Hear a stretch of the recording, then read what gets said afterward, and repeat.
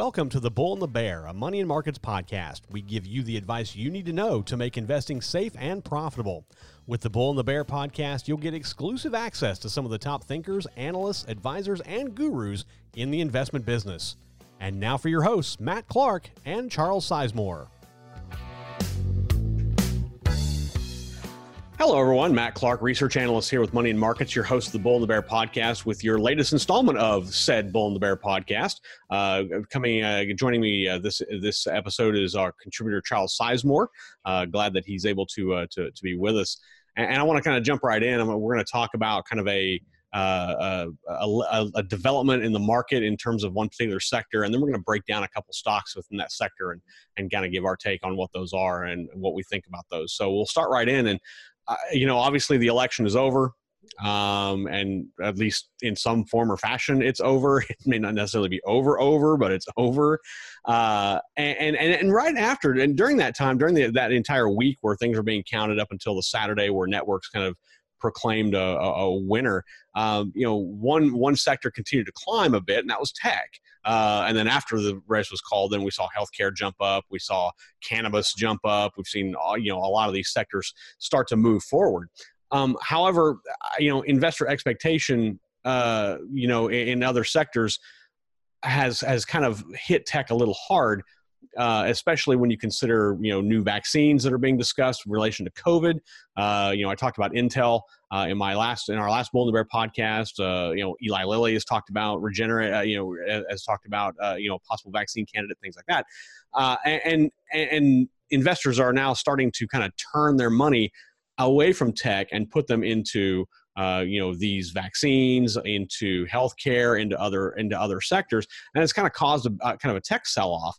That sell-off moved the tech-heavy NASDAQ Composite Index down about 1.4% earlier this week. Comparatively, the small-cap Russell 2000 actually went up about 2%. If you look at a particular ITF, I pulled out the iShares Global Tech ETF. It trades on the New York Stock Exchange under IXN. That's an exchange-traded fund that pretty much tracks notable technology stocks. It's jumped 77% since its low in March of 2020. But then again, everyone hit a low in March of 2020, and so going up isn't necessarily out of the ordinary. But after hitting that high, the ETF pared back about 11%, inched higher, and now was trending lower at the end of the week. The ETF holds companies like Apple, Microsoft, NVIDIA, big tech companies that you know. And I want to bring in Charles Sizemore first and talk about this tech sell-off. And I guess, Charles, first off, give me your thoughts and your take on this sell-off. It's not a huge sell-off per se. It's not one of those things that I think would instill investor panic in the tech sector, but it is something to watch and something that could continue on for a period, especially as we see obviously more COVID vaccine news and other things like that, and some fall off based on the 2020 presidential election. So give me your thoughts on the tech sell-off. Yeah, do you remember the whole risk on, risk off trade from really the last 10 years where, that was the phrase used in the media, right? Right. Financial media. Risk on, risk off. And in fact, Adam O'Dell, our chief investment strategist in his 10X profit service, he actually uses risk on, risk off. And that's how that's literally his model. It is. It is to a T. Exactly. Yeah. Well, the expression risk on, risk off, I would say we have a variation of that today. COVID on, COVID off. Okay.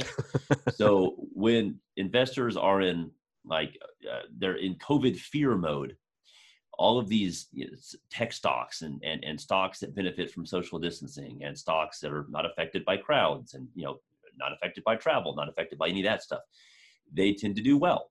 So the tech leaders that have really killed it this year, those were the COVID on stocks. Right. Whenever you see news about, well, we may have, positive news on the vaccine front, we may have a vaccine sooner than expected, or hey, this vaccine was 90% effective. We were only expecting it to be 75% effective. So this is a big bump. Well, then you go into COVID off mode where investors start sniffing around at all the value stocks. Right. Well, money has to come from somewhere. So if people are buying airlines or hotels or whatever, movie theater stocks, whatever. AMC, by the way, went up 50%. It opened 50% higher the day the positive vaccine news was announced. I mean, that shows you how volatile this has been. Yeah, it just shows the how rapid investors can change their sentiment as well based on a headline. Well, yes, but about that, think about money flows. If investors are pouring into airline stocks that day, movie theaters, whatever, they have to pull the money out of something. They have to sell Amazon or Apple or whatever. They have to free up the cash in order to rotate it into those other names. You also have this. This is kind of probably a longer conversation for a different day, but the issue of short squeezes. When you had so many people betting against airlines, movie theaters, all of these, COVID hit sectors, it doesn't take much to make those shorts cover. If there's good news coming, like the nightmare for any short seller is to be stuck short a stock while it's rising rapidly. Exactly. That creates a self-fulfilling prophecy where, oh crap, like I'm short, I have to buy back my shares before this gets out of control. And then when every short does that, it becomes a self-fulfilling prophecy where everybody's buying at once and the thing rockets higher. So that's what we saw in some of the COVID hit stocks, airlines, movie theaters, et cetera. And I think to some extent, the street sees that and thinks, oh, this is a rotation into value, so maybe we need to sell off tech as well. So there's a lot of, it's a mixed, muddled narrative here, but that's basically it. When COVID news is positive, people rotate out of these stocks Correct. that have gotten a bit expensive. I mean, they're not cheap anymore, right? Right. They're good companies. They're excellent absolutely. companies. They're profitable. They're just not cheap. So you do see people trying to bottom fish a little bit, go for those sectors that were obliterated throughout this year. So to me, that's what's going on. It's not that investors are sour to tech. It's more that they're just looking elsewhere. Right. You have to look at this as a pie. And when you have, when you have your portfolio or you have your investment capital, that's a pie. And you'll have slices of it that go here, slices of it that go here, slices of it that go there, wherever that may be. And that pie stays whole. It's not as if you're injecting new capital. You're just basically taking what you have and you're reallocating that elsewhere to find more value and to possibly take advantage of possible value gains as news comes out.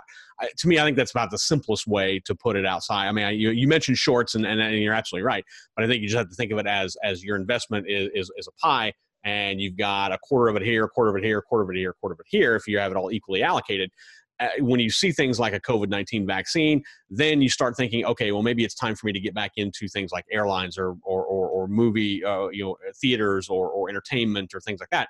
Things that I see as possibly rebounding if a vaccine becomes a reality and becomes, produced in mass. Okay, well, then I need to take money out of somewhere, out of one of those other quarters to put into where I'm wanting to invest in. And so that's kind of how it's happening right now. Tech sliver, that tech piece of the pie, if it started the year at 20%, it might be 50% by now because it's exploded higher and everything else has either stagnated or shrunk. So the natural thing to do is to rebalance. Right. And so what we're seeing to some extent is rebalancing as well. Right. And again, you're absolutely right. It doesn't indicate that there is some issue with tech. It doesn't indicate that there's some issue with these companies within tech. It just means that investor sentiment is to try to find profit elsewhere.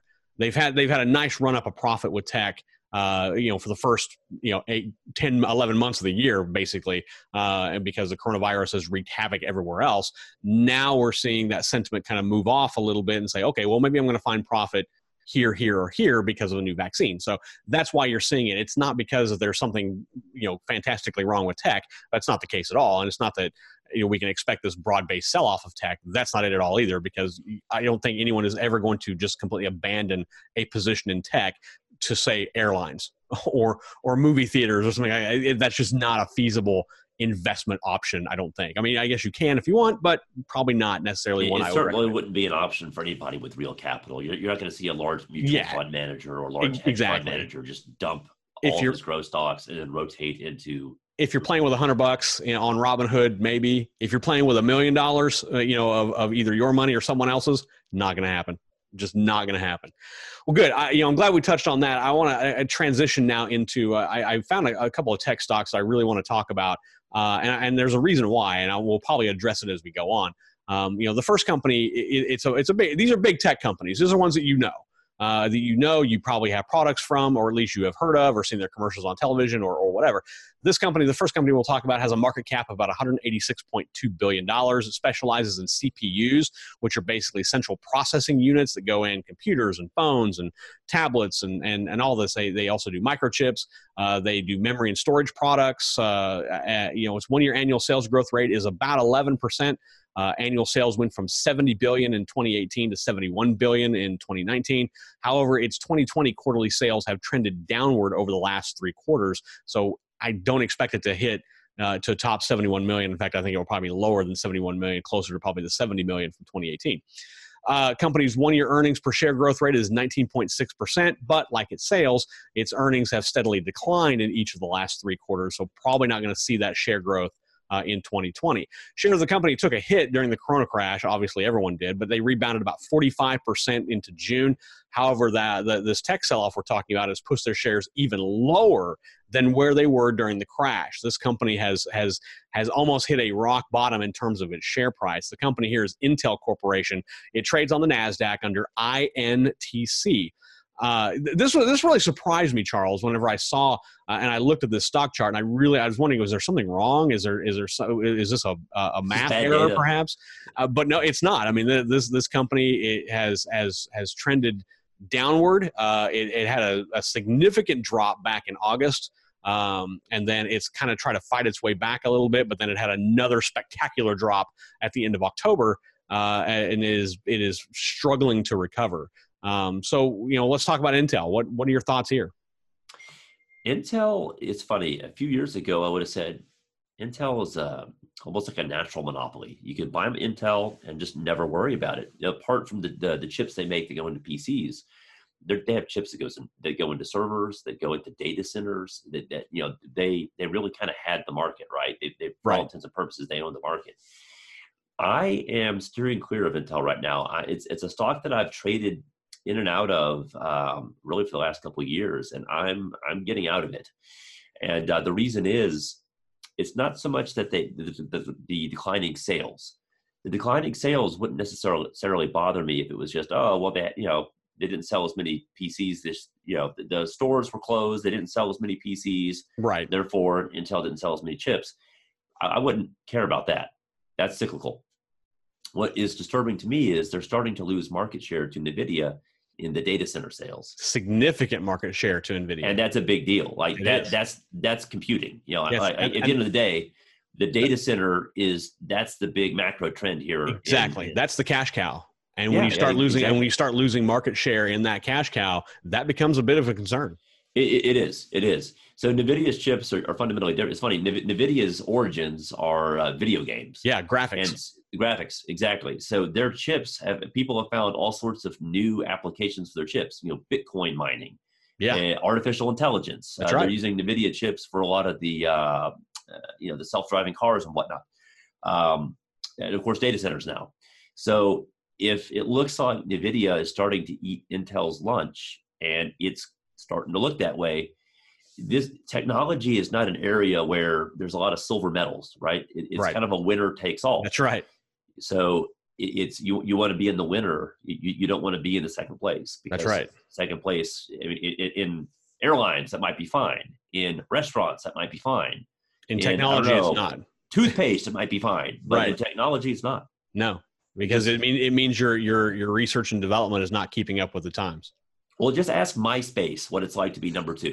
That's a great point. That's a great example. No one even remembers MySpace. That's right. MySpace and Facebook, they were peers, and then Facebook took off and MySpace died. MySpace didn't develop with the times. They tried to be too narrow focused in terms of their branding, and Facebook just came in and ate their lunch. Yeah. Now, to be clear, I wouldn't say that Intel is quite, MySpace. Yeah, probably. That's but apples and oranges. But the example holds true. Exactly. Intel has some issues, and it's a riskier stock right now. And I agree. I look at Adam's 6-factor green zone ranking system right now. Intel, surprisingly, and it rates a 53 overall, which makes us very neutral on the stock.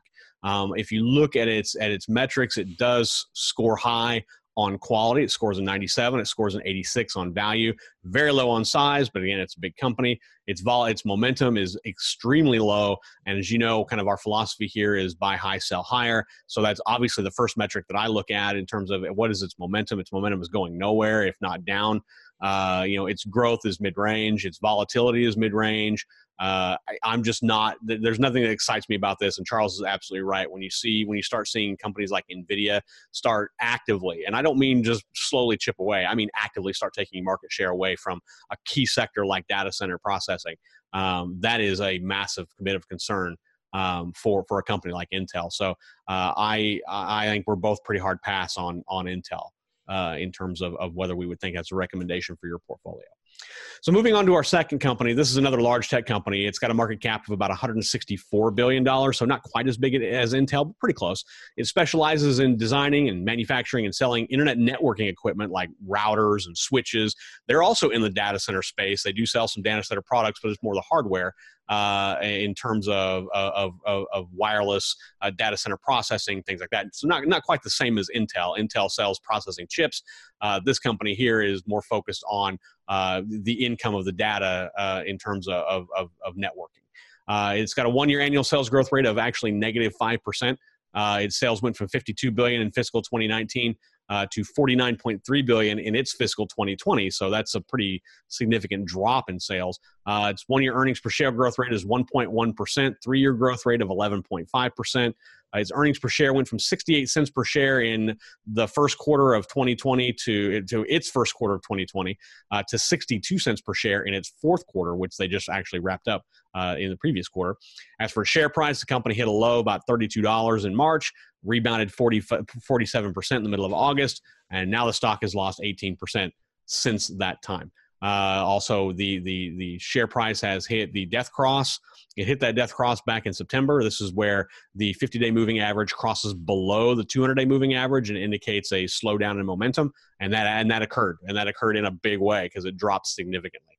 The company here is Cisco Systems Incorporated, trades on the NASDAQ under CSCO. And let me preface this by saying that back in March, I actually recommended Cisco Systems as a stock to watch in terms of computing, and it did not disappoint. It jumped massively, and so I just want to bring that out there. That back, I think it was February, is when I wrote the piece for Money Markets on moneymarkets.com that I recommended Cisco as one of, I think, 3 or 4 stocks, if not 5, to buy, and because I felt really good about where it was at. And then suddenly, in late August, it just tanked. So Charles, Cisco, where are you at here?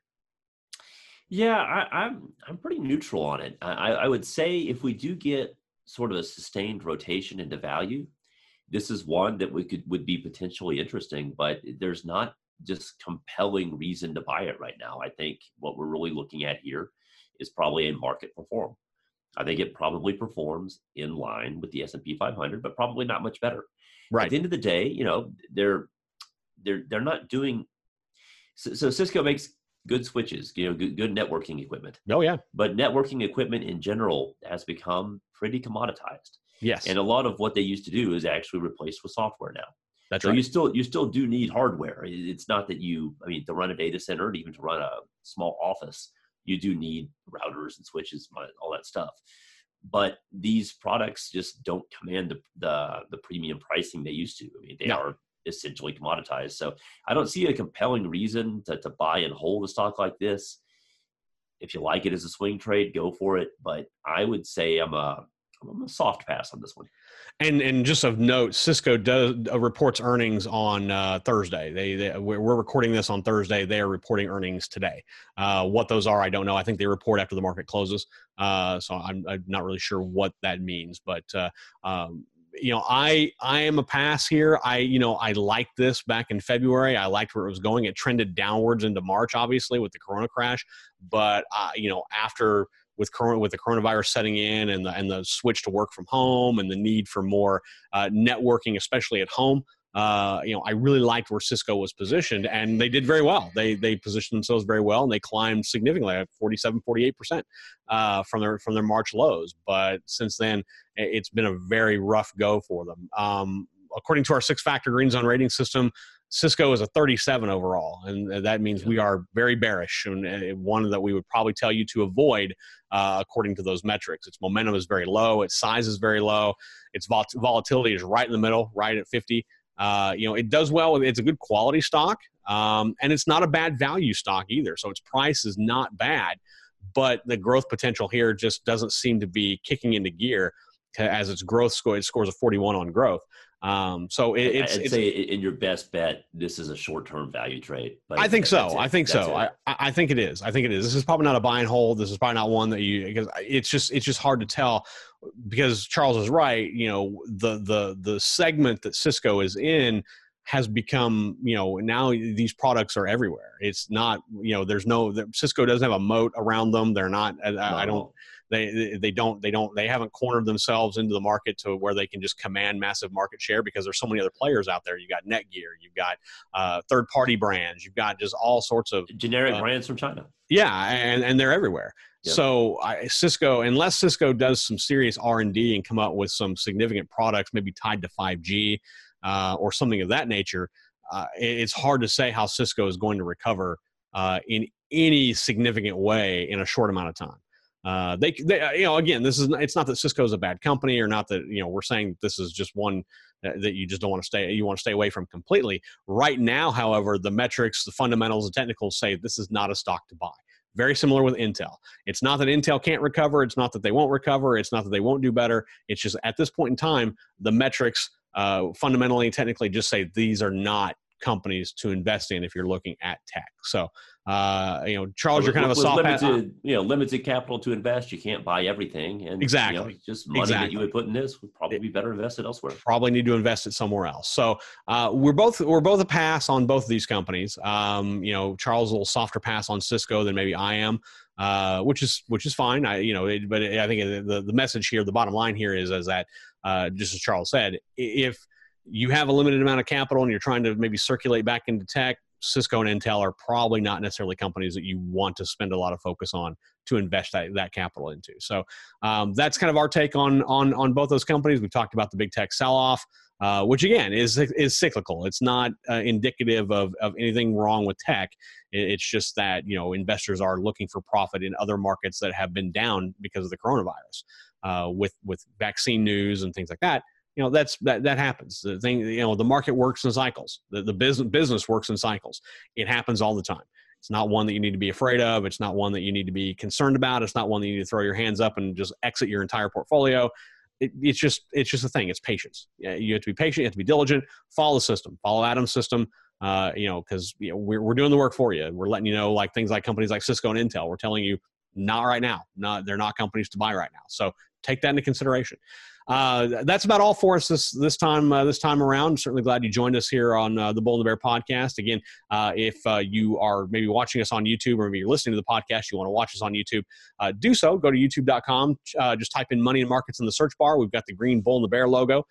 Just click on that. Make sure you subscribe to our channel. We've got our subscriptions are great. It's phenomenal how many people are coming and joining the community, and we love that. Also, whenever you subscribe, you'll get a little notification bell. Just go ahead and hit that, and you'll be able to get notified each and every time we put out a video, whether it's our marijuana market update, our Bull and the Bear podcast, our week ahead, any other videos that we do on our channel, you'll be able to get notified of. If you are listening to this via video, maybe you want to listen to it as a podcast, you can do that as well. Just check us out. We're on Apple, we're on Google, we're on Spotify, iHeartRadio, Amazon, a wealth of podcast indicators. We actually just expanded into India, interestingly enough. So that's kind of cool. We've actually picked up quite a bit out of India, though, people interested in listening to the Bull and the Bear podcast. Do that.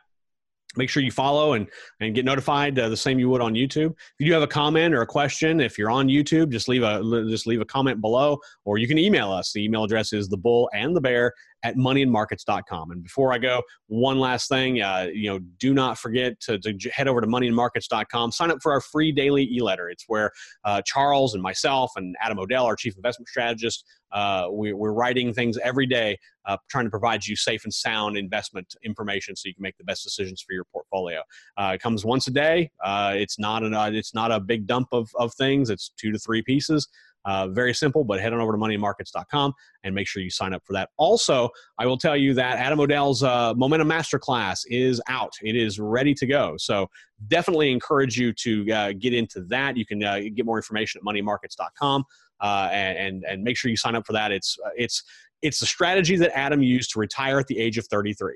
And that's phenomenal because I'm older than 33 and I'm not retired, and I wish I would have known what he knew in order to do that. So make sure you head over to moneymarkets.com and check all that out. So for Charles Sizemore, I am Money Markets Research Analyst, Matt Clark. Until next time, everyone, have a great weekend and safe trading. You've been listening to The Bull and the Bear, a Money and Markets podcast. Tune in each week to hear insights on how to make investing safe and profitable for you.